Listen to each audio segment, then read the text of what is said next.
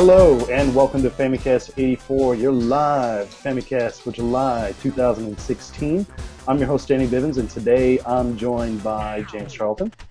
I have 33% ownership of this podcast, Danny, just so you know. Well, now we know. And also joined by Mr. Ty Sugar. Spaghetti! Ty is a connoisseur, as it were. Yeah. So unfortunately... Well, he can open a can. Nothing wrong with that. Crazy, yeah. Okay, good point.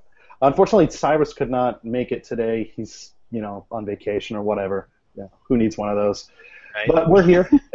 We're here, and we're going to give you, hopefully, a pretty awesome Famicast. Lots of games to talk about. Actually, a lot of news as well. So, yeah. Boy. Lots and lots of shit goes down when you don't have a podcast for like 3 weeks. Yeah. It builds up, doesn't it? Exactly. The time we decide to kind of record a little bit on the early side, this type of stuff happens always, without fail.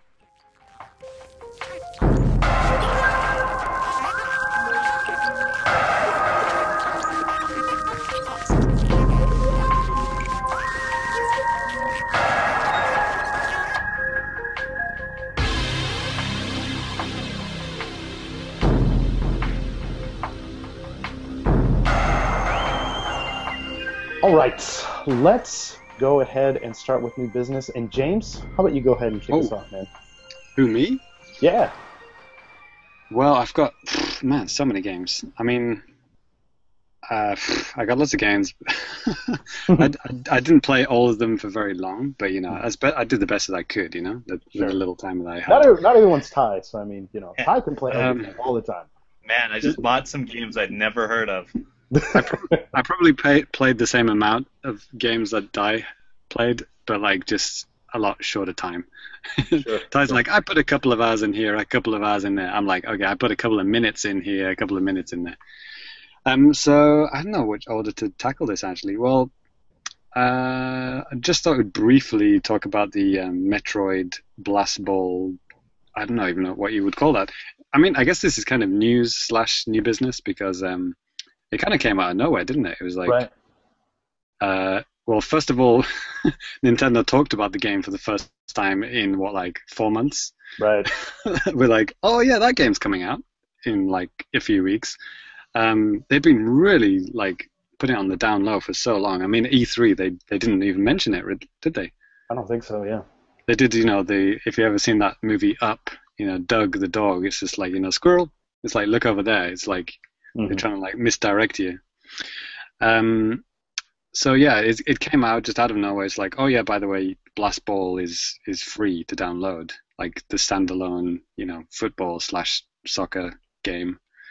Although I guess these days you could actually compare it more to that PS4.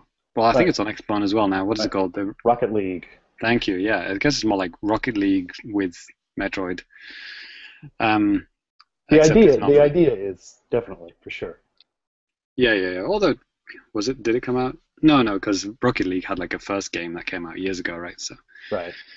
But anyway, so I downloaded this thing, and I guess it's kind of like a training thing. You can only play the Blast Ball game. You can't play the Federation Force, single player. It's completely it's almost like a separate. Oh, it is a separate game. Right. They're treating it like a completely separate thing. But you can do quite a few things with it. I mean, you can play against an AI bot, and Danny tells me you can actually play it online, even though I didn't see any option to do that when I was playing it. I played it once this afternoon. I can neither confirm nor deny that. So. Okay, yeah. Well, I was playing it it's in English. That's kind of interesting. Wow. It's got full English. Oh, was I playing it in English? Well, anyway, it has English voice support. But I mean, sorry, don't get your hopes up. I don't mean voice chat. I mean the character voices can be changed to English, French, German, Japanese, anything. Now I think about it, I was playing it in Japanese. The text is in Japanese, but yeah, you can change your characters' voices to English. So it was kind of interesting because you had the taunts or the kind of the commands that you can set to the D-pad. So it was saying, Otskare had Otskare written as the text, but then when I pressed it, it said "Good job, guys" or something like that. which is the equivalent in English. So yeah, I mean, it's kind of weird. I mean, yes, it does kind of play like Metroid, I guess, but it's just like how you're playing it, like the situation you put in is just so far removed from Metroid Prime that I don't even think of it as a Metroid game. It's like, well, this could be anything, I guess, which is the thought I've had all along with this game. Right. But it's got the charge beam, and you can charge it for even longer, and you get like a super powerful blast to shoot the ball into the goal, and the goal gets smaller with each goal that you score. Right. I guess with the visuals and stuff like that, it was kind of explained where because it's on a portable system, they wanted it to be not quite as like realistic. Yeah. Well, not as quite as realistic proportions, because that might be a little bit harder to hit on like a screen that's like so small with like a target that's like even smaller. So it's like a massive ball, and all the characters are chunky. Yeah. I mean that's what they're saying. They're all these like bobble-headed guys, like they kind of jump into the mech right before you start. I noticed that they had you can actually customize the color of the mech suit, and they had like an amiibo option. Yes. And I gave that a shot, and I put a few amiibo on. Like most of the ones I tried came up with just a standard like skull and crossbones type thing. Right. But like I put the Mario one, and it changed to like a Mario themed mech, like the top part of the glass part of the mech turned red with like I'm not sure if it had an M on it or something like that. But I thought that was pretty cool. I mean, even in this demo thing, it's got like amiibo support. So I'm not sure if that is the full version of Blast Ball, or there'll be more. Yeah, I was kind of thinking about that too, because even on like Nintendo Japan, NCL's release list page, they have it listed as like a separate game, like away from Metroid. Right. The icon is different, it's different color, isn't it? Like, right. I mean, at first I thought it was something like Triforce Heroes. Is that what it's called? Right. Triforce? Yeah, it's called Triforce Heroes. We played that. When that was more like a beta test, wasn't it? Like right, you could actually play it offline and online for free. You could play it online only in certain times, right? The beta times. Right. You could play it offline as whenever you wanted, which I thought was kind of unusual. By the way, James, so I'm looking at the game right now, and yeah, there is online play with it. Single player, local play, download play, and online play that you can access. You're looking at the demo thing? Yeah, looking at it right now. There we go. Confirmed. Well, yeah, as you can probably tell, listeners, from our conversation, we haven't played together yet. Nope. But we'll get on that sometime soon. I'm sure people have already done it by now. I initially thought it wasn't on the Japan eShop because, Americans and Europeans on Twitter were saying, they were playing it. And I looked on it, and I looked on the front page of the eShop in Japan. There was nothing there. I was like, oh, well, they're probably just skipping Japan. But actually, no, it was there. It was way to the right, because Yokai Watch 3 has just come out. Yes. It was like Yokai Watch 3, Shovel Knight, something. And then way to the right, the brand new game that's just come out, way to the right, which is unusual, Metroid. And you could pre-order the full game if you wanted. Hey, I mean, it's a good assumption. I mean, you just assume anything Metroid is not going to be, Yeah. I just checked it. I was like, yeah, fuck it, it's not on. And I just turned off the system. and then I think I actually asked Dan. I said, like, Dan, so is it skipping the Japan eShop? And he's like, no, it's on now. And I was like, really? I just checked it and it wasn't on there. And I was like, okay, they're just hiding it. Right. But yeah, I mean, I don't know, when it was like a year ago, I said that this game wouldn't come out in Japan. And I don't know, they're proving me wrong by releasing it. But, in essence, I'm kind of right, because it's just going to be just farted out, isn't it? It's like no one's going to even know it's out.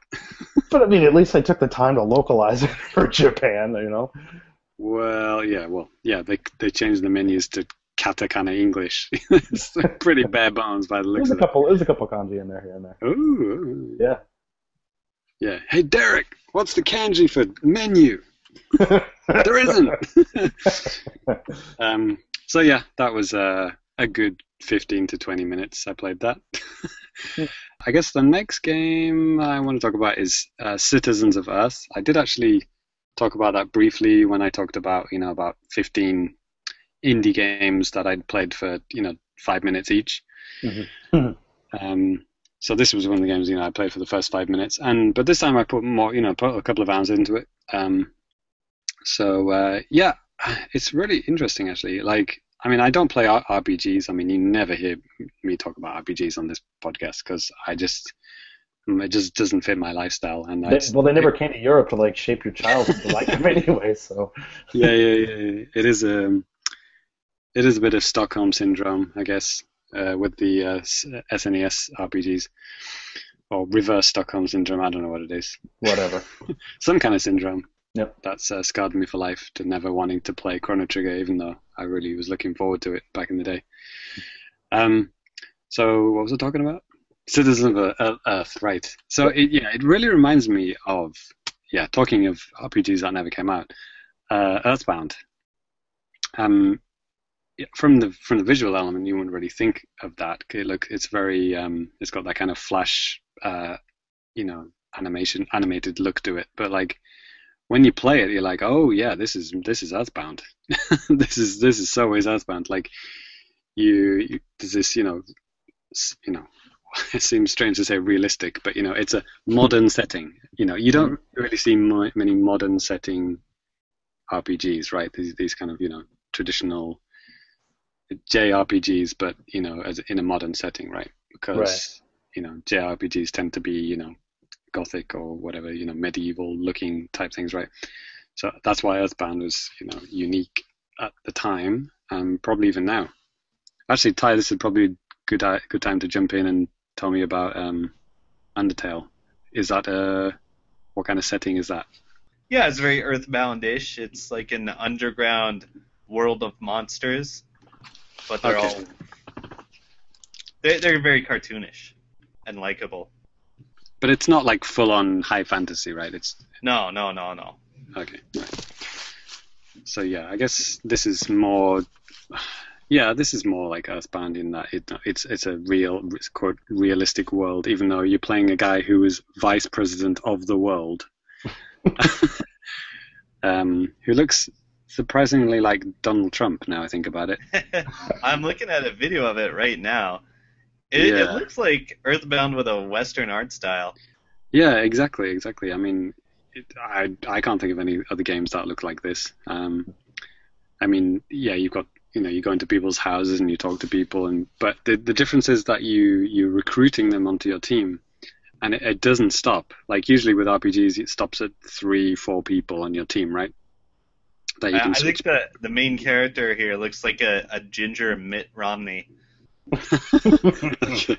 But he's got the kind of like self-aggrandizing attitude of like DT, right?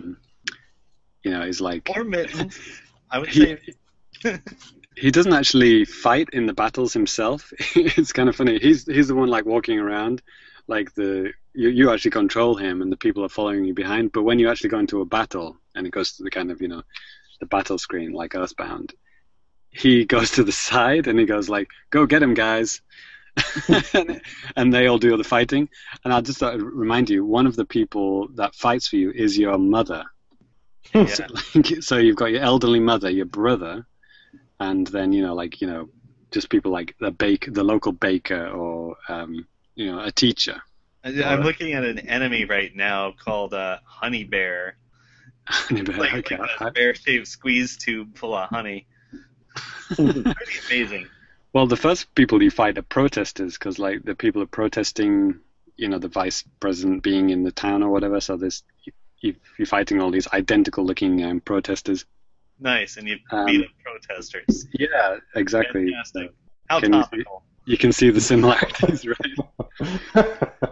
It was kind of. I wasn't doing this on purpose, Like I wasn't like, looking at like what's going on in the actual world and then saying let's play a game that replicates that. I wasn't doing that at all. It's just coincidental.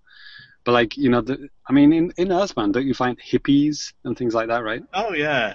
You find like weird things like people, stereotypes of people. So you've got like like I said, protesters and like hecklers. I think heckler is another one. Like there's a female heckler who just like shouts things at you. And there's a lot of voice acting. I was really impressed. I mean, for an indie game, this is like fully voiced. I mean, everything. Like every single character has their own unique voice. everyone you talk to speaks every single line that they say in the text. Like everything, I was like really impressed. Everything you read, like if you read a book or read a sign on something, he'll read it out loud, you know. So I guess, you know, for people who can't read or whatever, kids or whatever, you know, it would be perfect for them, even though the general, you know, topic of the game might go over their head. But like, yeah, I think way back when I first briefly talked about it, I said, you know, it's like, you know, like an RPG mixed with Pikmin or something, because you're just adding all these people to your team.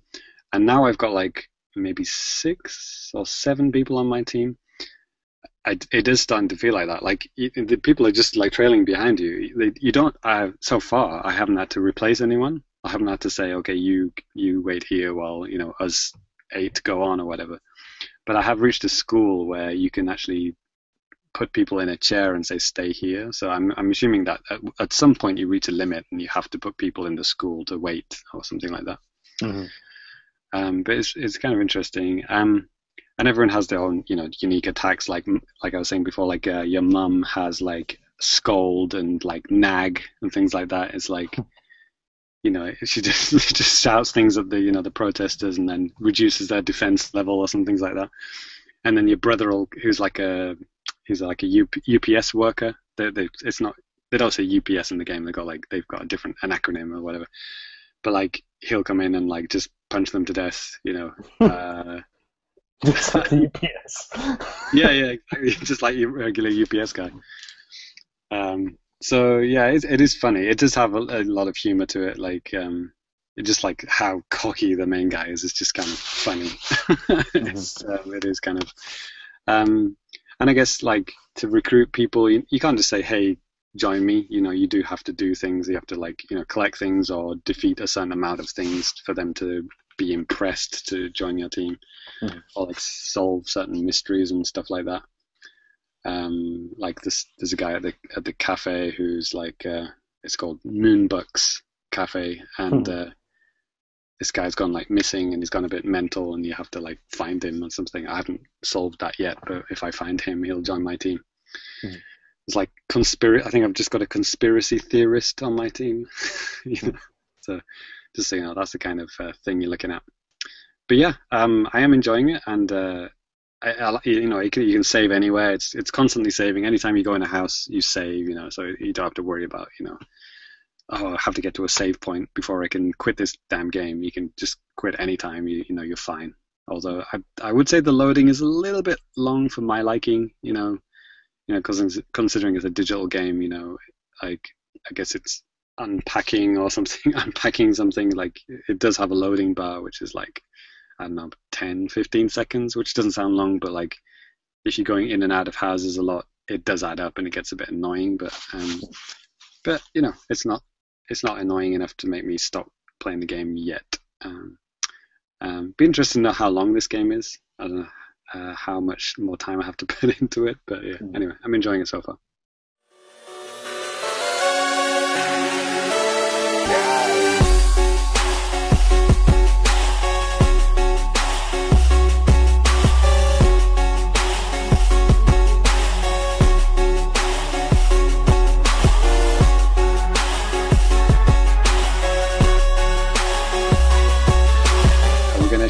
Talking about Pokemon Go? Yeah, let's just do that. Let's just go ahead and do that right now. Yeah, baby.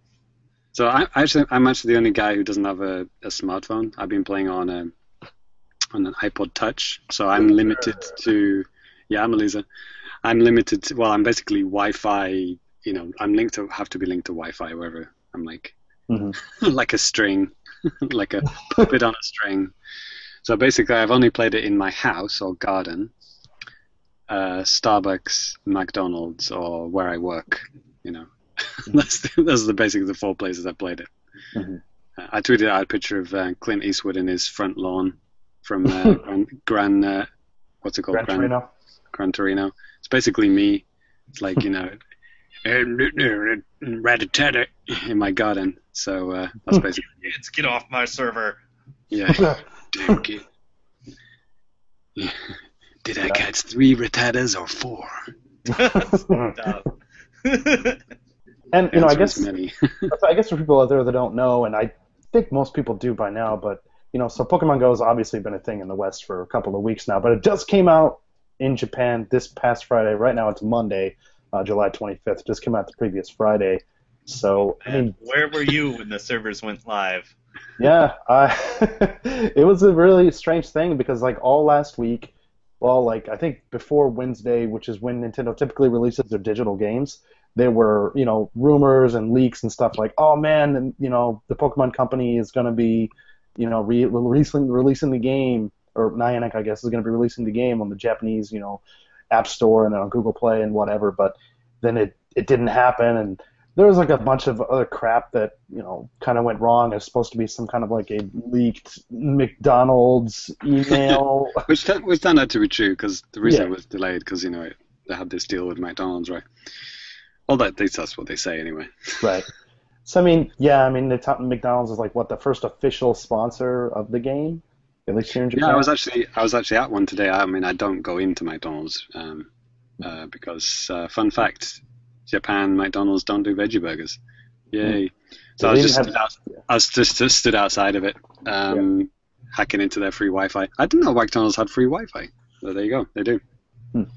Yeah, you just need to, you can log in with your Twitter or Facebook or whatever. You can do free Wi-Fi. Same as Starbucks. Same as the way Starbucks works. But actually today I only worked out how to activate Pokestops. I didn't know you had to kind of spin the token around to get stuff out. Right, and I guess that's one thing we could kind of just get into, because I haven't really been paying a lot of close attention, other than the fact that it's huge and people were, going crazy about it, over in the West. That's true. That's a good way to put it. Yeah, and just this past weekend, me and my wife took a trip down to the beach in Kanagawa Prefecture, Miura Beach. Really fun.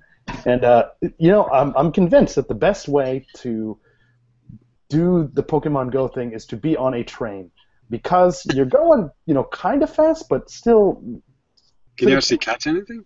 You can catch stuff, and you can also hit the Pokemon stops while you're on the train if you time it just right. Pokestop. Yeah, but I was pretty the same way, man. Like whenever I first saw a Pokestop, I was like, okay. I see it, now what? And then I was looking, because there were so many people playing the game on the train, and I saw this girl in front of me just spinning around the little thing, so I tried it, and I was like, oh, cool, okay, that's what you do. So the balls came out. Yeah. Wow. So you got your balls out on the train in front of a little girl, right? Got my balls out on the train in front of a little girl, and then I threw them on her head. So there you go. Yeah. I told you that's why you got arrested in the US, and that's why I'll get arrested here. Don't like to talk about it. It's very hard. But it was funny. It was funny seeing it take over the whole world, while us guys in Japan are like, hello. Yeah. And my students were talking about this the whole week. They knew what was going on. I mean, I had the application downloaded because I've got multiple iTunes accounts. Right. But I believe if you're an Android user, you have to use a VPN to get around the IPs. I think the store is locked by IP. Is that right, Ty? I don't know. I haven't downloaded it. Well, okay. Now that you mention it, I've never had any issues getting anything off the U.S. App Store.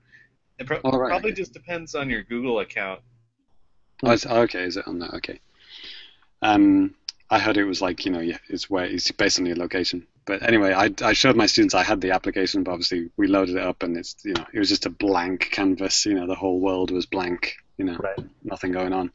Right. So and then I'll just. There were a couple of server tests they did, where if you were on the exact minute where they were firing up the servers for a test, you could for 10 minutes, yeah. Maybe catch a Pokemon. Yeah. Yeah. I heard about that. So basically, this whole weekend, this is the first time when you've seen people out and about in Japan playing it, and holy shit, they were out and about. I mean, everywhere I went. I mean, it's funny, seeing what was going on in America, people jumping people, setting lures and then holding them up by gunpoint and things like that. All these dead bodies being found and all these things. There was this point when I was like, okay, Pokemon Go, this is the cause of all life's problems right now. But now I think it's could be the cure to all life's problems as well. Because I've seen things families hanging out like dads hanging out with their sons, mums and daughters walking around together playing it. So maybe it's like alcohol, it's the cause of and solution to all life's problems. I agree. With alcohol or Pokemon Go? Yes. In Japan, you can drink in public. While playing Pokemon Go. Absolutely. With your children. There you go. Boom. So I've seen some, like heartwarming things, like I said, couples and mothers, daughters, playing together. But then there's a few of the kind of sad things, like I took a picture of it as well. It was on my Twitter. Like there was this like kind of oldish, the parents like with their son who's maybe like elementary age, like maybe 12 years old, and they were walking around the park. I was in the park with my son, not playing Pokemon Go, actually playing with a physical thing called a ball, with real life ball. And I saw this couple walking around, and the son was like trailing behind them. He wasn't actually interested in Pokemon. He actually had a real ball, and he was like asking his dad, like, "Dad, can we play like baseball?" And he was like, "Yeah. Just a minute, I'm just like trying to find some Pokemon here in the park." And I was like, "That kind of sucks." Yeah. What an asshole. Yeah. And at one point, he kind of like casually flung the ball away. It's like, "Yeah, go get it." It's like, come on, man. What an asshole. Yeah, Father of the Year. Yeah.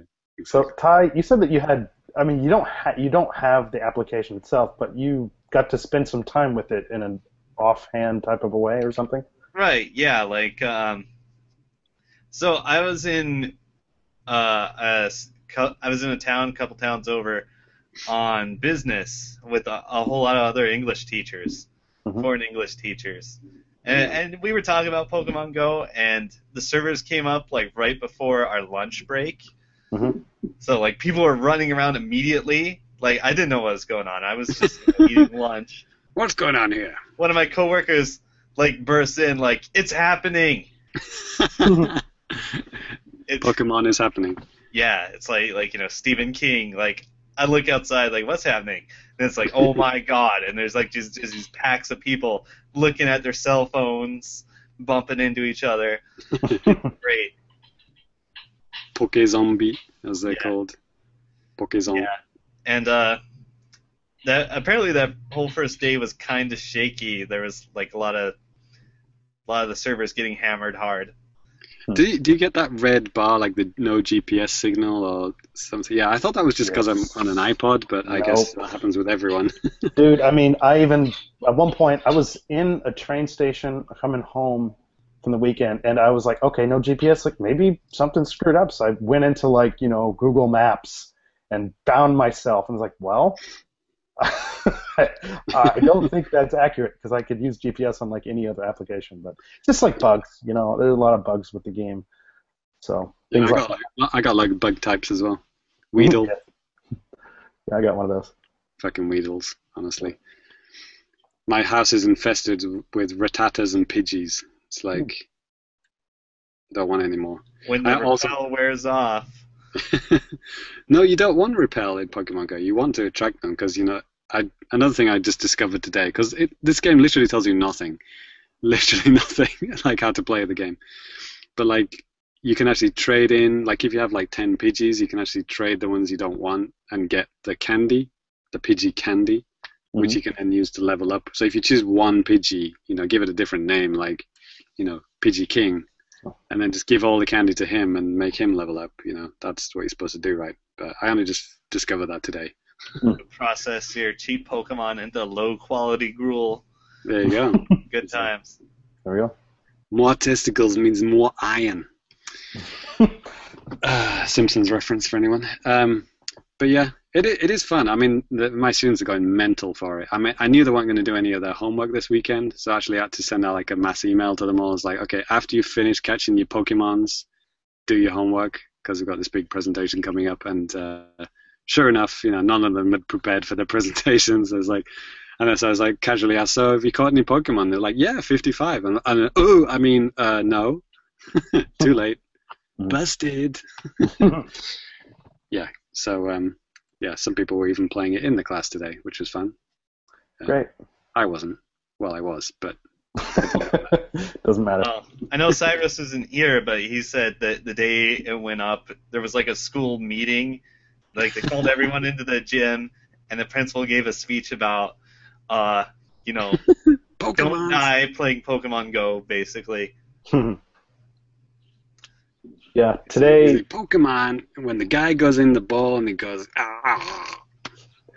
That's oh no, that's a Bill Cosby reference. Oh, I can't do those anymore. Sorry, edit that out. Yeah. You know, today when I went to work, I only had like a half day today. I went in and like this guy I work with, he came up to me. He's like, "Hey, so you got it?" I'm like, "Dude, of course." And he's like, "Yeah." He's like, "I already caught like over 100 different Pokemon." I'm like, "Jesus, man!" Like my wife was getting kind of mad because I was at the beach, and she's like, "What's the reason we came here to catch Pokemon or to like have a good time at the beach?" And I was thinking, well, I mean, we are close to a McDonald's. I gotta go to the Pokestop. Sorry, who said that? You said, or the guy said that? My wife said that to me. You I'm confusing everything. So did you catch lots of water type at the beach? Not really. I think I got a Squirtle at the beach because I think I started out with a Charizard, and I found like some more powerful type of guys out there too, but they ran away because my Pokemon. I just beat a Squirtle to death in my front porch. Wow. Yeah, it's not coming in my house. Yep, I get it. Mm-hmm. So yeah, Pokemon Go. I mean, finally, it's here. Yeah. So the stock prices went up and then down. Yeah. I guess that's one advantage of waiting, you know, a week or 3 weeks to do a podcast. Is that you can see the whole peak and trough in the whole. You know, you can see the whole thing going up and down. Well, there's a plus. Yeah. But I know it'd be interesting to see how long this lasts. I mean, we all played Miitomo for 2 weeks and then deleted it. Seriously, with Miitomo, I played for about a good month and a half straight every day. Okay. Well, you did well to do it for a month. I mean, I just wanted my points for my my Nintendo stuff, and I mean, aside from exploring new areas and stuff, I mean, I'm kind of lazy, man. Like since I came home from going to the beach, I'm like, I'm not gonna go outside. It's not even hot today. I just don't want to go out there. Yeah. I mean, the other kind of, solution to all life's problems, the positive side, people who have, hikikomori, people who do, shut-ins, they're going out, for the first time ever in 8 years to catch the Pokemons, which is, it's a good thing. Yes. But, seriously, people with, mental, problems or depression, things like that, people are saying, this motivates me to want to go out, which is amazing. That's really, really cool. If it's a game that gets you out, then why not? Yeah. I mean, in a way, it is kind of like the ultimate street pass, because like street passing, it's only with a 3DS and it's, only with certain games, and, you don't always take your 3DS around with you, but, you always have your smartphone. And so this is going to be, I don't know, let's see how long this will last, but, I'm sure once the craziness wears off, we'll see a huge drop in people actually playing it, but there'll always be those people who want to get them all. Right. And the people who travel to Paris to get the European exclusive ones. Because apparently there are a few that are limited per, country, per region. Area. Not even per country, but per continent, I guess. Right. So whatever, just spoof your GPS data. Yeah, I'll do that. Yep. Yeah, you can do that as well. I'm sure you can do that. And there's a guy in the US who's caught all the US ones, right? Like 140. Yeah, there was a little news thing about that. Isn't he getting a trip paid to go catch more Pokemans? Wow. I mean, it's mental. I mean, yeah, you're going to see people doing mental things to catch them. And then what happens when they get all of them? A big fat nothing. Well done. Yeah. A winner is you. Yep, that's it. Nothing. Wait for the update when they add the next 150. Yep. Exactly. What do you think they could do to extend the life of this thing? I mean, add microtransactions. They already have those. I mean, they talked about adding stuff like trading, Pokemon with friends. Yeah, you gotta have trading. I think that's a part of it.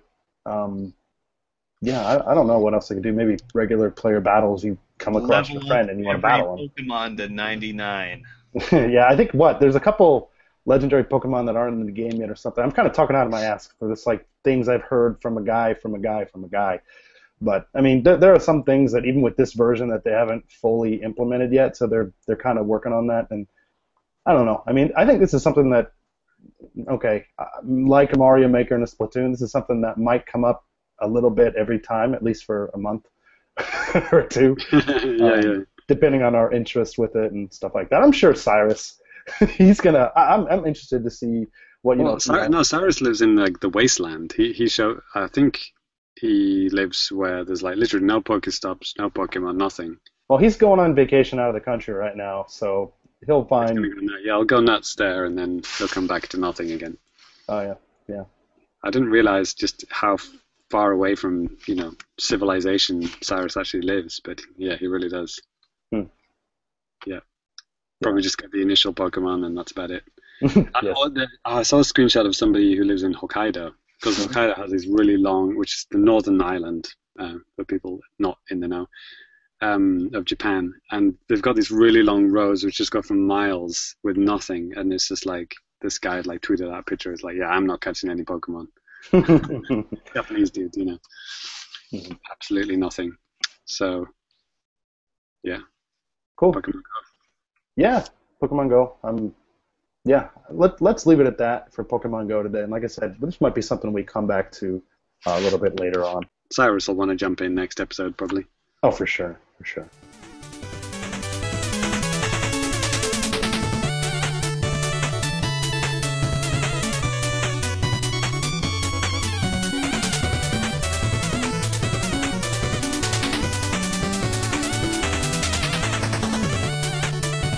All right, well, if you don't mind, let's go ahead and move on with the next member for new business, and that would actually be me. So I've been playing quite a few things here, and kind of as with the last time as well. I've still been playing Shovel Knight just every once in a while in the evenings or something. I'll play this a little bit here and there, kind of just gradually progress through the game. And actually today I beat it. Yay! Finally beat it, and good job.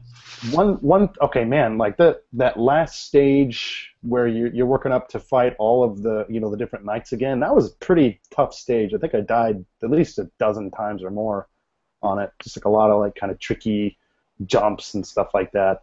But I eventually made it. But how's that boss rush for you?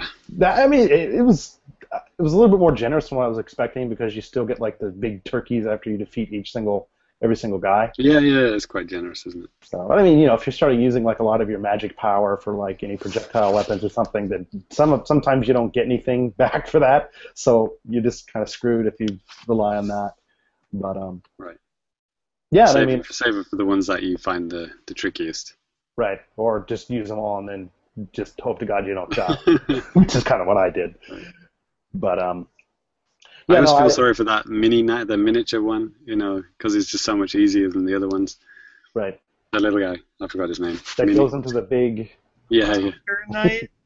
Tinker, yeah, that guy. I always feel sorry for that guy. Yeah. After going through the credits and all that stuff and all of that good stuff, I finally, I don't know why I didn't do this until now, but I'm playing on a Japanese 3DS. I went into the options, and then I went into like Gingo, like language settings, and I saw that you could change everything to English. After I beat it, like literally minutes after I beat it, I saw that. I was like, oh. Yeah. Correct. Yeah. Get some good localized dialogue. It sounds okay. Sometimes if the stuff I couldn't read, I'd ask my wife, and she'd read it for me or something, and I'd be like, oh, okay. But it's fine. I was playing mostly for like the action stuff, kind of funny characters and stuff. But there's a character or two in the game whose entire shtick is telling you puns. Uh-huh. And you get an achievement if you hear all of them. Well, read all of them. Uh-huh. Mm-hmm. Is it a person just sitting in a village or what? Yeah. Okay. Who was it? It was one of the frogs, I think. Oh, okay. Yeah. There you go. There we go. I was usually just going to people that gave me useful things, like, hey, you can buy this. I wonder how they translated those puns, actually. Yeah. It'd be interesting. Maybe, because, like I said, all of the languages, not just English, every language that the game has been localized into is available in the Japanese version of the game, which I would assume maybe if you have it on Steam or something like that, it could be updated to where it has that. So that'd be something to check out, Ty. Yeah, that's pretty much how the Xbox games work too. Like you just change your system language, and it'll automatically change all the games Oh, to okay. that language as long as that game has it. Right. I mean, for Shovel, like I said, for at least the 3DS version, you just go into like the options and then like language settings, and then you could change it up that way. But we're speaking of hot, free-to-play games, and I had picked up. It was free, so I downloaded another one that's just taken Japan by storm. And I know you guys have probably heard about this. This is actually Yu-Gi-Oh! Duel Monsters Saikyo no Battle. Oh, good shit. So Ty is all about the Yu-Gi-Oh, right? Yeah, absolutely. Heart of the cards, man. Blue Eyes White Dragon. What? Yeah, actually, yeah, I have no idea how popular this is in Japan. It's probably, I don't know. My students still play Yu-Gi-Oh. Oh, really? Yeah. I know, Apparently. the anime comes on TV still, like once a week or every day. I really don't know, but I never was into Yu-Gi-Oh. I never played the cards. I never really dug the anime. I never played any of the games, but I just figured, hey, this is free. This is a very Japanese thing, and I've had semi-good luck with 3DS free-to-play games. The initial D game that I loved so much. I was actually going through and rereading my review on the game, which I did like 2 years ago, and I gave it like a 7.5. I mean, it was fun, just as like a shift simulator by pressing like the shoulder buttons. Yeah, but it just got to the point where if you probably don't spend money, you just can't get anywhere. But at any rate, I haven't got that deep into this Yu-Gi-Oh game, but I'll tell you a little bit about what it is. It's probably not too hard to imagine this, but so it's like I said, it's free to play. It's on 3DS here in Japan. As of right now, it's Japan only.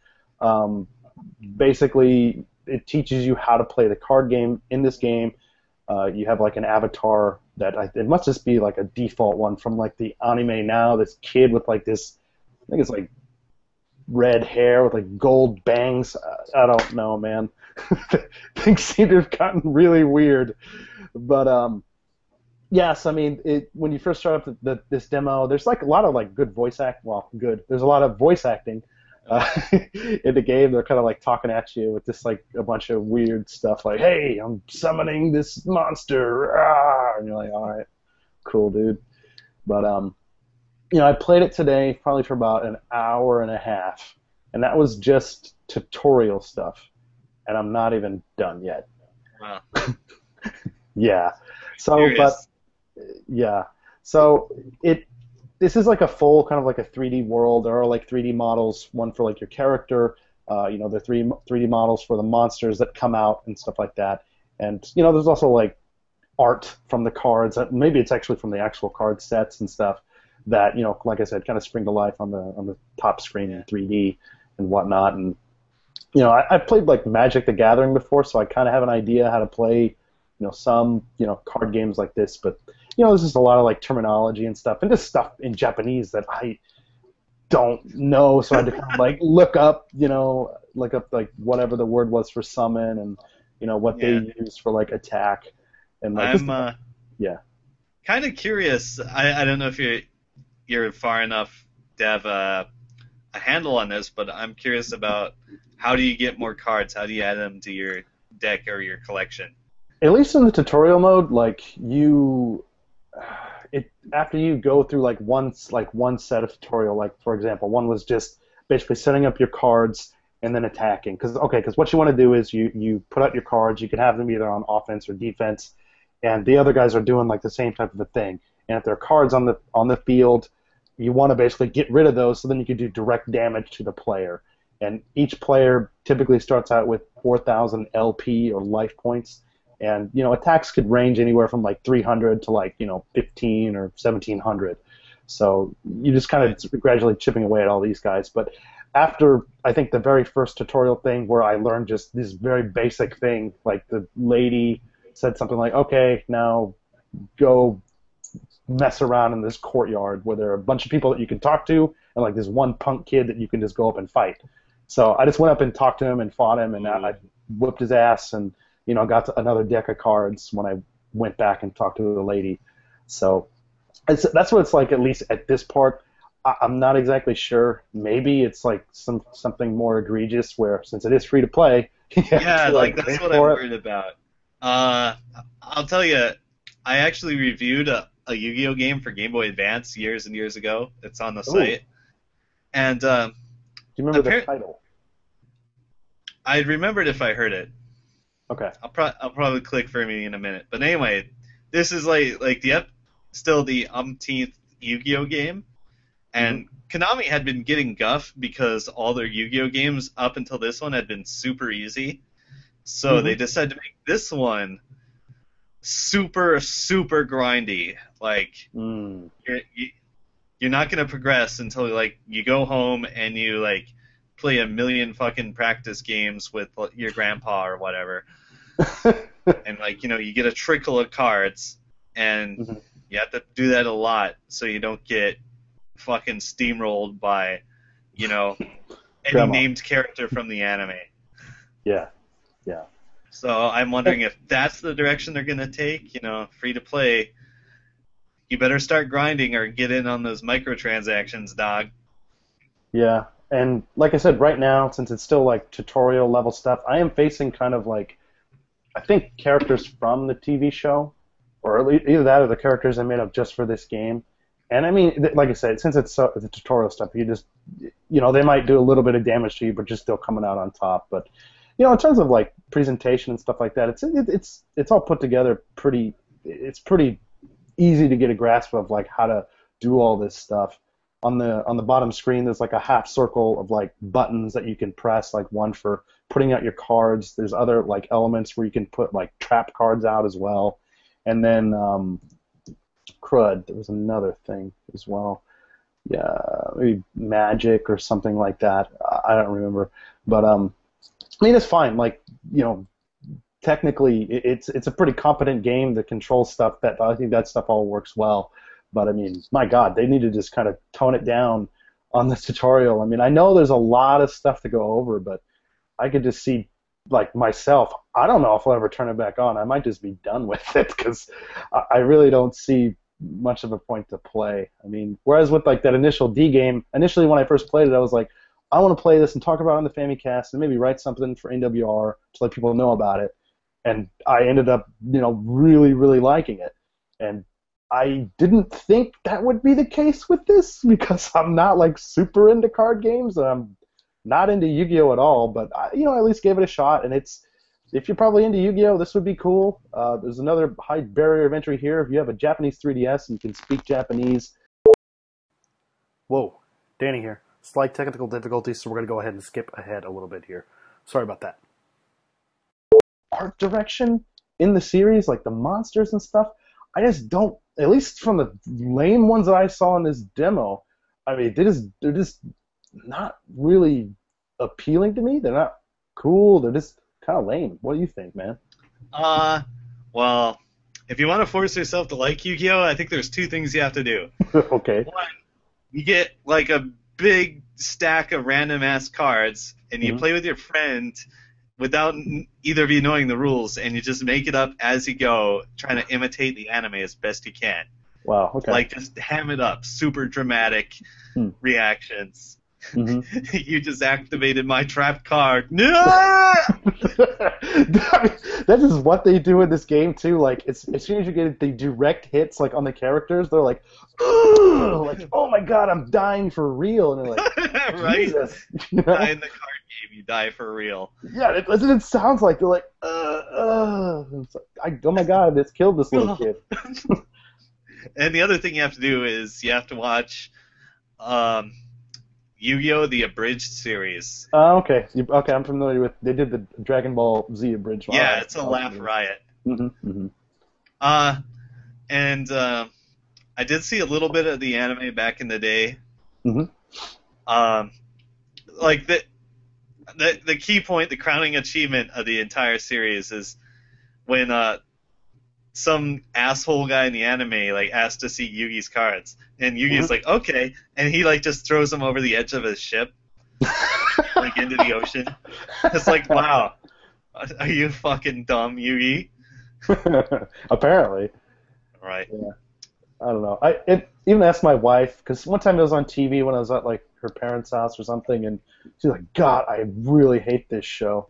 It's like I hate the characters. It's like I just watch it and people are just screaming, and I have no idea what's going on. It's kind of the same with me, but I mean, I don't just hate it because of that. I gave it a shot, and now I don't hate it, but I don't like it. So, but anyways, I think that's gonna do it for me.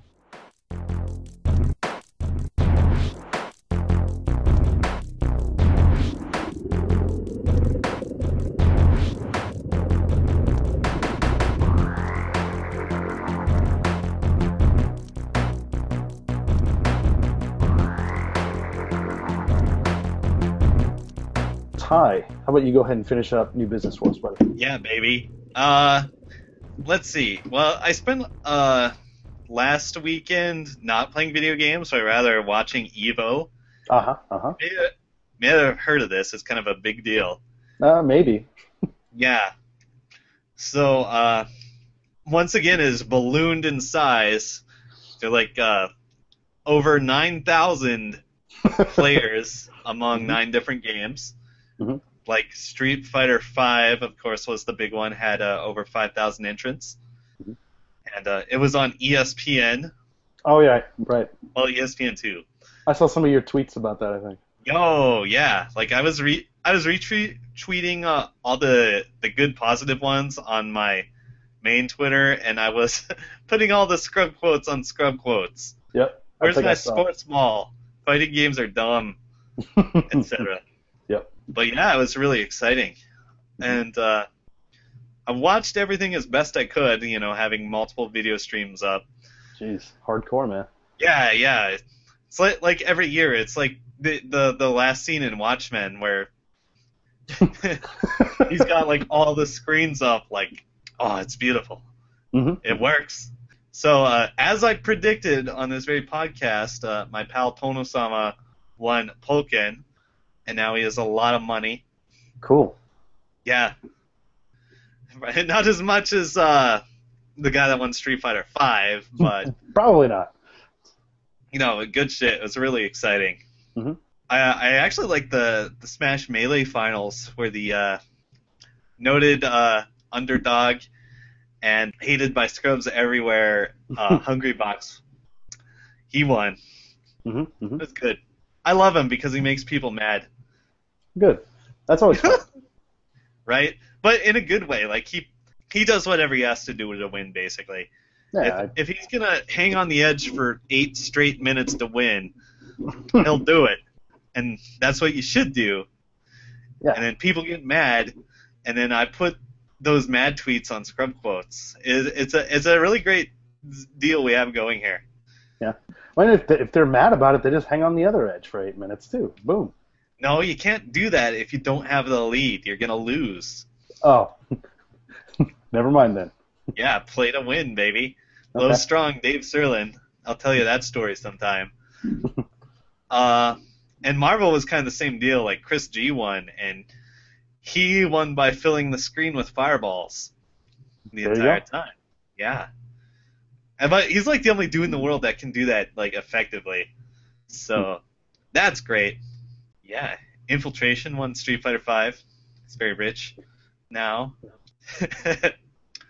Sleeps won Killer Instinct, and he used Gargos. He used Arbiter and Gargos, new characters that just came out. Scrubs hate Gargos because he summons minions that attack automatically, and you just pin the guy down forever, kick him until Candy comes out, take his lunch money, run him out of the arcade. Proper responses, just get good. Exactly. Now you're getting it. Yeah. Okay, so as for stuff I actually played, last night I finally got around to playing Wolfenstein. Oh, the new one, right? Yeah, wow. The new one. The newest one. The newest one. It's been rebooted so many times. Even though like the original famous one is like a reboot of like some simple text game or something. I don't even know. Anyway, it was fun. I was super engaged. It's got a really good story. It's got a soundtrack by Mick Gordon, and I was getting like those Doom vibes too, although you can't play it the same way. Like, in Doom, you have to run out in the open and be moving like the entire time you're playing. In Wolfenstein, you have to not get shot by Nazis. That means hiding behind cover. Okay. Is it pretty good, like, I mean, it's first person, right? Yeah. Is it pretty easy to get cover and, like, pop out and kill people, or is it Yeah, janky, it's or? not like there's like a cover system where you stick to stuff. Right. You just move around and shoot guys. Yeah, I mean, I guess that'd be kind of hard to implement, like a first-person game, a cover system, other than just doing it manually yourself. It's been done, but it's probably never really been that good. Yeah. So yeah, you move around, you shoot, easy peasy. The story is really cool. It's dark, sci-fi. It's pretty gnarly. Things happen to beloved video game character B.J. Blazkowicz. That's his name. That's the name of Wolfenstein guy. Wow, cool. He has a name unlike Doom guy. Yeah. He looks a little like John Cena in this game. So yeah, I recommend it. It's fun. Apparently there's like a prequel game you could get for free if you pre-ordered Doom, and I haven't gotten around to playing that. Maybe I should have played that first. Who knows? So that's the Shootman game I've been playing. Yeah, and I'm still working on getting all these Xbox games up on the board. The next one I play will be the 500th Xbox game on my profile. Jeez. Yeah, shit's real, dog. Impressive. Yeah. I'm going to segue into talking about Killer Instinct here, but at EVO, and there were a lot of new characters shown for various games, and like almost everyone was like a pretty girl character, just waifu bait. Guilty Gear got Dizzy, Tekken has a new girl character. Dead or Alive is getting Mai from King of Fighters as a guest character. Okay. That's real. And Killer Instinct just got the literal ugliest video game character of all time, Idol, the boss from Killer Instinct 1. Okay. And they redesigned him, so he looks like this ogre, but his head is split in half. Oh, okay. Yeah, he's cool to play because he plays kind of like different stances, like a different head is in control at different times, and it changes all his moves. So he has like a warrior stance where you club guys to death with your club. That's what you do. And then he has like this meat stance where he like shoots lightning and drops meteors and shit. And what the game will do to you is switch you randomly. So you have to be able to deal with it, basically. You can try to manually switch by punching yourself in the head, which is really funny. So I'm working on playing him. He's cool. And they're beta testing like a new one-player mode. Now, I don't have the beta code for that yet. Oh. I'm trying to get one. Apparently, if you were at EVO and you went to the presentation, you could get one. But it seems like this kind of campaign sort of thing where you gather characters and you try to get abilities and try to do all sorts of stuff before the final showdown with the boss. And, I haven't actually played it yet, but I kind of got like XCOM vibes where you have to you play your individual battles, but you have to manage your stuff basically. Okay. So it sounds fun. It sounds engaging.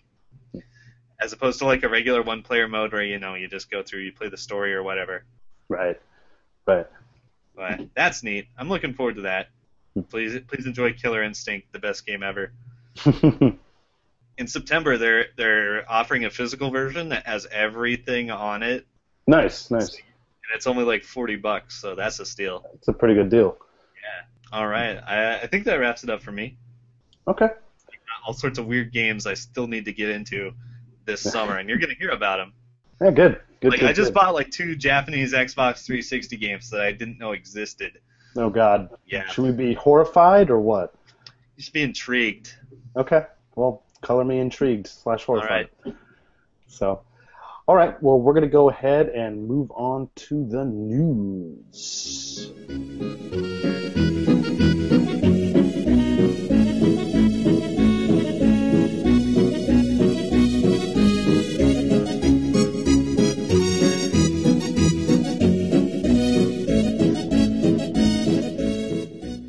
Hi there, Danny again. Unfortunately, James had to miss the rest of the episode, but you will hear him later on with the Super Splat Hour right after the news. So stay tuned to that and enjoy the rest of the show.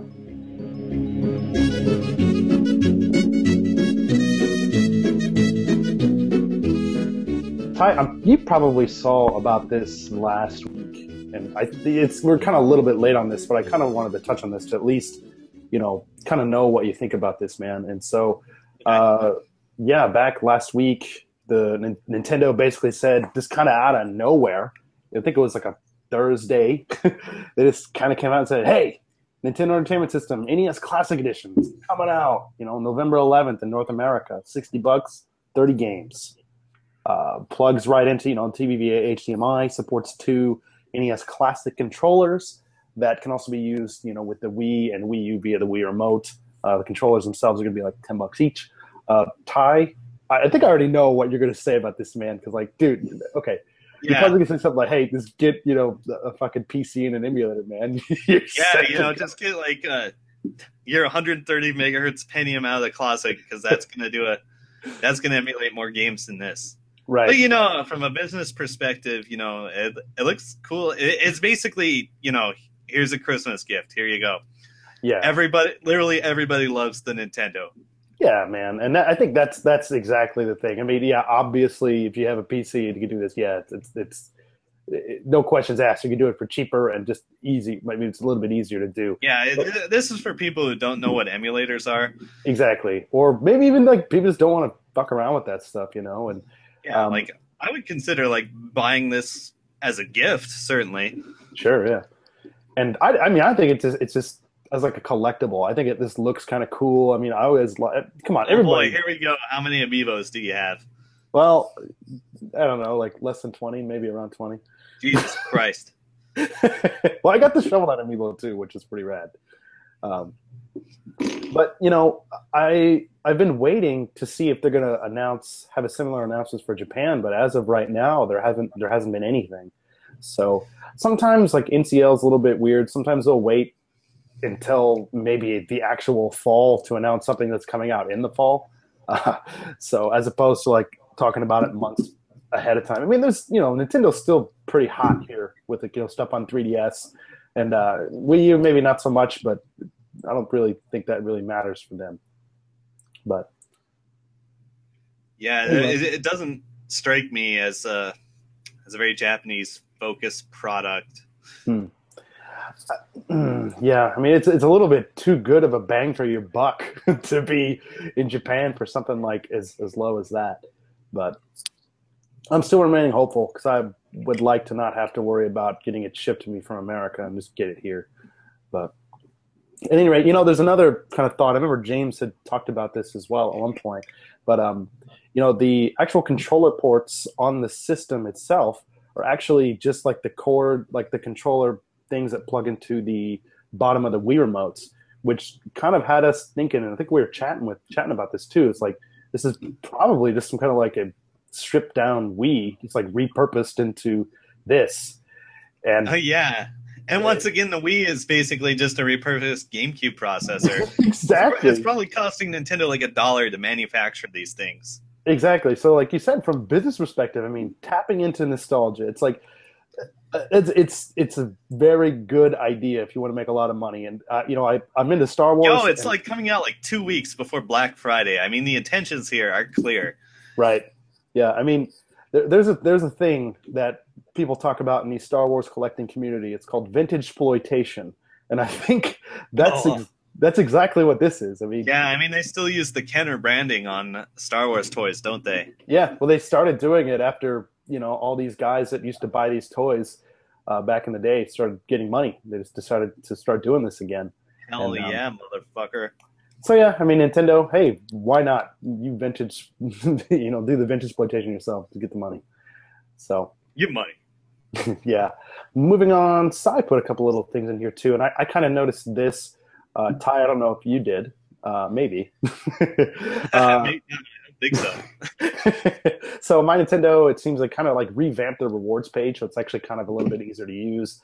And it used to be like it was kind of like it seemed like the stuff was kind of put together in just like a weird hodgepodge of stuff, but now they kind of have it a little bit better. It's a little bit better sectioned off and stuff, so you can see what's available and clearly how many points this stuff is. And I've noticed that, and it's getting a little bit better, like a little bit more user friendly, which I think is uh, pretty cool. So, Ty, do you know anything about this next part about Pokken stuff? A bit. So, Want to take that for us? yeah, they're adding a new character. Mm-hmm. Just like everybody else, it's a thing to do. You just add characters. Pokken Tournament needs more characters, right? Yeah, Maybe. Darkrai. Mm-hmm. Too edgy. I don't even know what that is. Me neither. I'm guessing it's like Shadow Metal Mewtwo. He probably Turbo. wears a purple bandana. I don't know. Maybe he's cool. No judgments except for all the ones that are already made. I know. I was just saying it because that's probably why Sai might like him. So yeah, apparently the arcade version is behind the console version as far as like characters and stages go. They're not really keeping parity there, or maybe they are, because on July 20th, which is 5 days ago, right? Right. They're gonna sync it up. Darkrai's added. I should just ask my pal, world champion Tono-sama, what he thinks. He'd probably have a thing or two to say, huh? Yeah, maybe. So yeah, I wonder if they're gonna try to keep them synced in the future. That's kind of a thing. Like, from a competitive perspective, like as soon as one falls behind, it gets ignored. It gets thrown in the trash. So, and if they're still trying to milk people with microtransactions on the arcade version, they would do well to, try to keep up with the simultaneous patches. Right. Best of luck to them. Yeah, exactly. I mean, my only thought about this is maybe you said the Wii U stuff was ahead of the arcade stuff, right? Right. And maybe it's just because there's just more people playing, so they thought it maybe just better for a consumer experience to do that. I mean, but then again, they'd probably look at other factors too, like how much money are we making in the arcade, which is the scenes only, like Japan only, right? Basically. Right. So yeah, sometimes with a lot of games, one will serve as like a beta for the other. So that may be a factor here. Like, you put it on one, you see how it does, you patch it. Then once you get all the bugs out, you release the final version on the other platform. Okay. And usually that's been arcade first, console second. Not always, but it's been a thing. Oh man, remember back in the day before you could patch things, and you released your game, and there was some broken thing in it, and the game was ruined forever? Yep. Those are the days. Those are the days. Oh man, Soul Calibur 3. Seen the bugs in that. I only played that a little bit at a buddy's house. I was like, okay, this is the thing. There's like a really fucked up thing where you could like cancel all moves recovery by holding guard and double tapping up or down. Yeah. And like basically characters just had infinite combos. Well, I'm glad I never bought that game. Yeah, it was really bad. But they released an arcade version a while after that game came out. And it fixed that. Maybe it rebalanced some stuff, but it seemed like it was dead on arrival. That the well had already been poisoned. Yeah, the damage had already been done, huh? Yep. And that's why people still play Soul Calibur 2. Hey, it's a very good game. There was a side tournament at EVO for it. Oh, really? Cool. Yeah. Cool. Rest in peace, Soul Calibur 3, Soul Calibur 4, Soul Calibur 5. He will never rise from his grave. Good. Moving on with the news. We'd mentioned this, I think, the last time as well. There's a Kirby Cafe here in Japan somewhere. Ooh! Yeah, if I had time, maybe I'd go, or money, or cared. I'd go. Yeah. Meta Knight would go. Yeah. I'm not exactly sure where this is. That's definitely something we should have wrote down here. But yeah, I'll be going to Tokyo probably maybe once or twice more during this summer. Maybe I'll check it out. I'm feeling adventurous. Good shit. Maybe we should go there on my birthday. Hey, that'd be cool. I like birthdays. Moving on here too. Idea. Yeah, this is something that kind of came up here just the other day. There's about 10 more Wii titles coming to the Wii U starting on July 27th. It's kind of like a campaign type of a thing that's going to be going on for 5 weeks with 2 games coming out per week. What they're doing as well for My Nintendo members, you'll be able to get a 30% off discount on these games. The games in question starting this week on the 27th is Xenoblade Chronicles, Rhythm Heaven Fever, and then the next week on August 3rd, Super Paper Mario, and then Project Zero Wii Edition, one of the Fatal Frame type of games that only came out in Europe and Japan. And after that, we have Kirby's Epic Yarn and New Super Mario Bros. Wii on August 9th, and Mario Strikers Charged and Mario Super Sluggers on August 17th. And then to finish things off, we have Wario Land Shake It and Mario Sports Mix on August 24th. Here, the regular price for Wii games on the Wii U is 2,700 yen. So with 30% off, it's going to be about 1,890 yen, about 19 bucks, something like that for these games. None of these are extremely rare or anything like that, really. I don't know, but I've always kind of wanted to play more of Wario Land Shake It, because I remember watching a buddy of mine play it or something at his house. I was like, man, I mean, it looks good, like the really good, like animated type of a style for like the visuals and stuff, kind of borderline like cell shaded type of stuff. And it just looked like fun. I mean, there's some kind of like gimmicky stuff where you have to shake the Wii remote around and stuff, but it looks like a pretty solid platformer. Yeah. Anyways. If you're people just listening didn't see me make that face where Danny said you have to waggle, but it's also a solid platformer. Yeah, that doesn't compute. I don't mean as like a main part of the gameplay. You're waggling to move like left or right or something like that. It's like you pick up like a box and then you like shake it. I don't know, man. I'm still having like all these bad flashbacks to Donkey Kong where you waggled the roll. Let's just not talk about that. So moving on here, this is kind of just a plug for the website and something that Matt Walker, former Famicast member, has been doing here for the past couple of weeks, ever since the oh my gosh, what was that? I think it was July 11th, the 1-year anniversary of Iwata passing away. Matt has been going through and translating a lot of Japan-only Iwata asks, and we're putting them up on the site. So basically, as far as we know, this is the first time that some of these things have been available in English, and there's a lot of really interesting stuff in there. Good shit. Really, I'll do a little bit of a kind of a sneak peek inside of one. Just so he did one.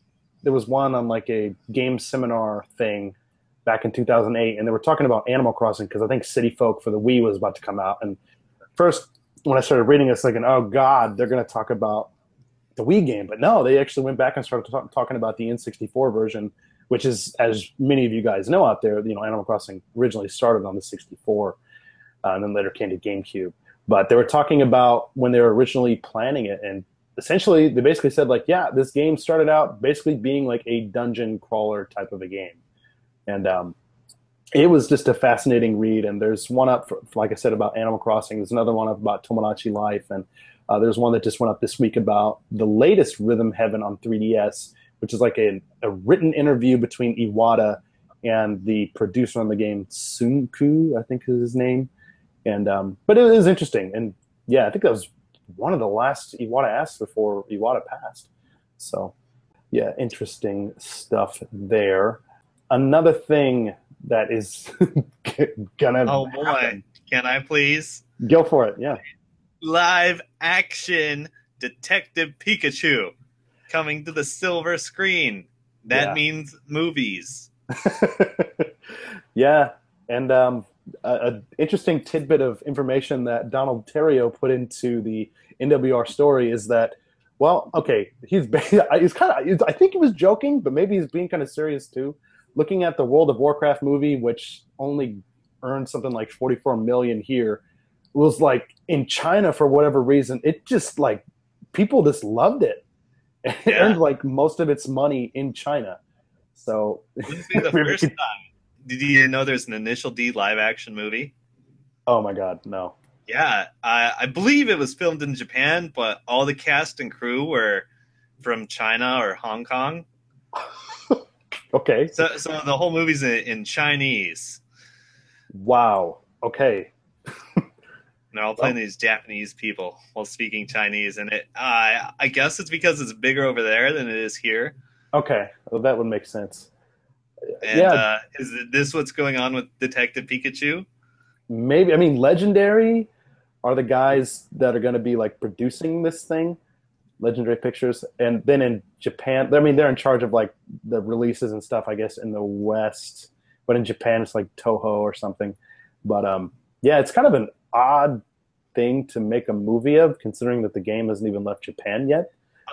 It got me wondering that maybe the movie was the in game all along. It probably was. I mean, with this being out there now, there's no good reason why the game shouldn't come out in the West. And you know, I talked about the game at length a couple of months ago on the show, and I have the review up on Nintendo World Report if you guys want to check that out. So please do. Cool. But yeah, I guess kind of moving right along here too. Oh boy. Yeah. I just kind of game. Yeah, I saw this in passing, Ty. Like, you know, it's a new Sonic games coming to the NX as well as PS4 and Xbox One, holiday 2017. It was just basically kind of like a CG type of a trailer, and maybe like a spiritual successor to like Sonic Generations, but not like an actual sequel or something. Wait, is this different from the other one I've seen going around? Where it looks like Sonic 2 and 3? Yeah. Yeah, this is different. This is totally different. Okay. I don't even know if that one's coming to Wii U. Are you familiar with the Sonic cycle? Kind of, but go ahead and refresh my memory here, particularly mine. All right. Well, you can just Google Sonic cycle. Mm-hmm. It's a rather vicious thing. It's a vicious cycle, if you will. All right. I'm just going to read it to you. Okay. All right. Top of the cycle. First, info on a new Sonic game. Mm-hmm. Hopes are raised. Looks good. Second part of the cycle, more screens and info. Mm-hmm. Showing more retarded characters, unlikable characters, same old gameplay. Part 3 of the cycle, terrible game comes out. It sucks, massive disappointment. Mm-hmm. Fans proclaim they will never be fooled again. Then go to step A, new mm-hmm. Sonic game. So I mean, come on, how many times have we been burned by terrible fucking Sonic games? Right. It's been like pretty much every one since, you know, the 16-bit days, really. Right. You know, the first TGS I went to as a staffer with NWR back in 2011, I think that was when Sonic Generations, the game that I just previously mentioned, came out. And, I mean, that was actually, at least from the demo I played and from what people are saying as well, it was decent. I mean, for a Sonic game, I mean, it was pretty much gold. For like a regular video game, it was probably, hey, not bad. Good shit. If they can get to that level, I would consider maybe watching a few videos of it. Right? and playing it at TGS or something. Some of these Sonic games have really good soundtracks. They do. Hey, I like it. James usually hates it if I try to put him into the podcast, though. Maybe I should just try that this time. Just put in some like Sonic Heroes or something. Oh, yeah. Team Chaotix. Oh, man. Let's see. And then the last thing we have here for the news, we have an Amiibo update coming for Animal Crossing. You know, the 3DS game, and it's going to give Amiibo support and all that type of stuff. There's really not a lot of information about that right now, but it's probably going to coincide with the mobile game in some way or another. And, you know, the closer we get to that, the more information we'll have, and we'll talk about it then. Otherwise, I don't know, and quite frankly, I really don't care. I don't think I'm gonna. That would not be reason enough for me to go back to Animal Crossing on my 3DS. I mean, Ty, did you play Animal Crossing back on the GameCube? Yeah, I actually played a fair amount. Okay. Oh man, for a game I hate,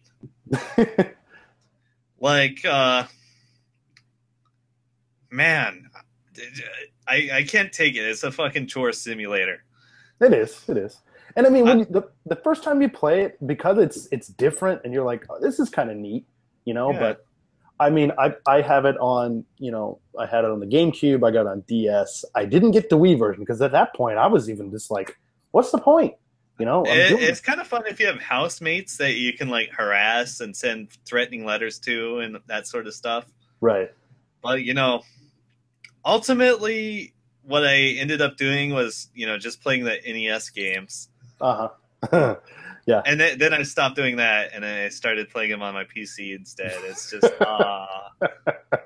You're telling me you didn't like that D-pad on the GameCube controller? Hey, I love the GameCube controller, don't get me wrong. But it was so exciting at first, like, when you can just go on GameFAQs and, like, wow, I can just use these codes and drop Legend of Zelda and stuff, like, right in my game. Yeah. Hell yeah. And then you're like, wait, I can do that on my PC. Yeah. With the most glorious controller ever crafted. Yes. Anyways, so I think that's going to go ahead and do it for the news. We're probably going to have, for the audio listeners out there, I'm sorry for the video guys, probably going to have some super Splat Hour stuff coming up here, talking about the last Splatfest. That'll be going in right now.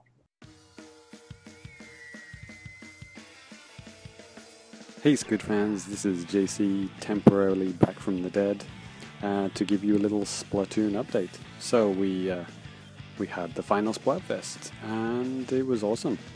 Callie versus Marie, obviously the only two people on this podcast to play Splatoon, me and Cyrus. We actually chose opposite sides. He chose Marie, I chose Callie. And oh lordy, guess who chose the right person? Yes, it was me. Yes, Callie was the winner. It was pretty much a straight win across all the regions, so yeah, that's it. The last Splatfest. Enjoy those sea snails. Which actually brings me on to the next point. There was actually a little change to how we're going to get those sea snails, because people were wondering, well, if there's no Splatfest, how we're going to get sea snails, how we're going to upgrade our equipment. So if you talk to Judd the cat recently, you'll notice he said, I'll be keeping tabs on you, like how many wins you've been getting or something like that. So basically, we don't actually know the number exactly, but people are estimating it's about 30. If you get 30 wins, I'm not sure if that's in a row or in one session, then you'll get a sea snail or a bunch of sea snails. So yeah, it's kind of interesting that they're keeping track of your wins and losses now. So yeah, that's about it. I don't have any other news. Well, I'm keeping an eye on the Splatoon. That's Splatoon with a number 2 in it. Rumors, flying around at the moment with all those NX rumors that are just recently coming out. But I'll keep an eye on that. Nothing concrete as of yet. So yeah, on with the rest of the show. I'm not in it. I have to bow out due to family emergency. But I'll see you next episode anyway. Peace out.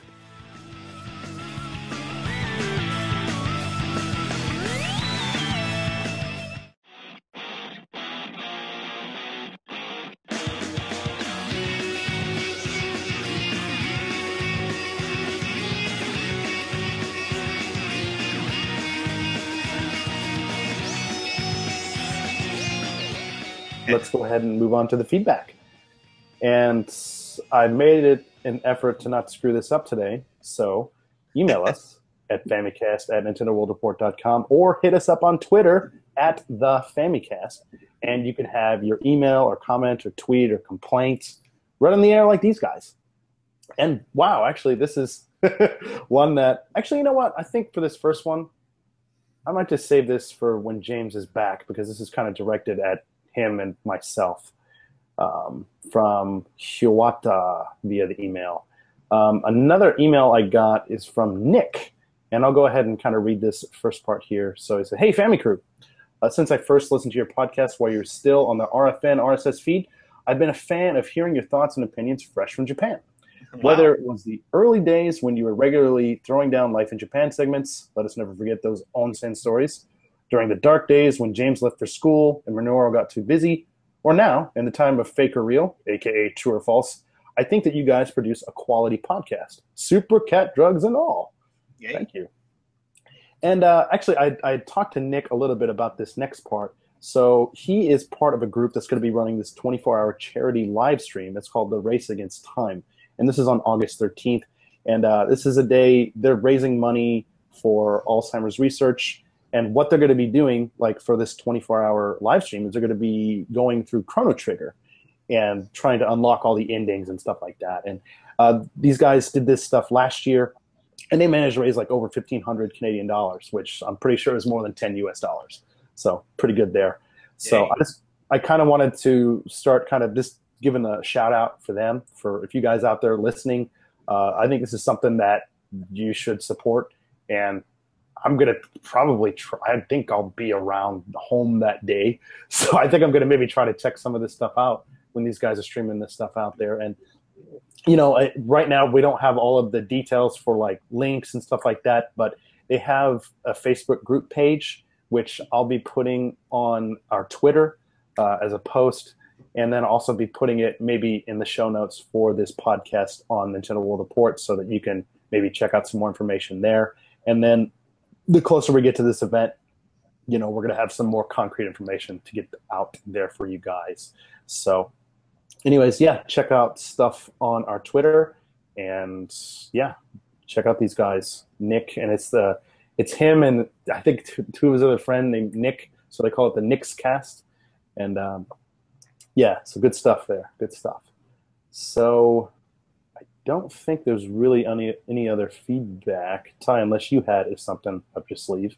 Nah, dog. Okay. All right.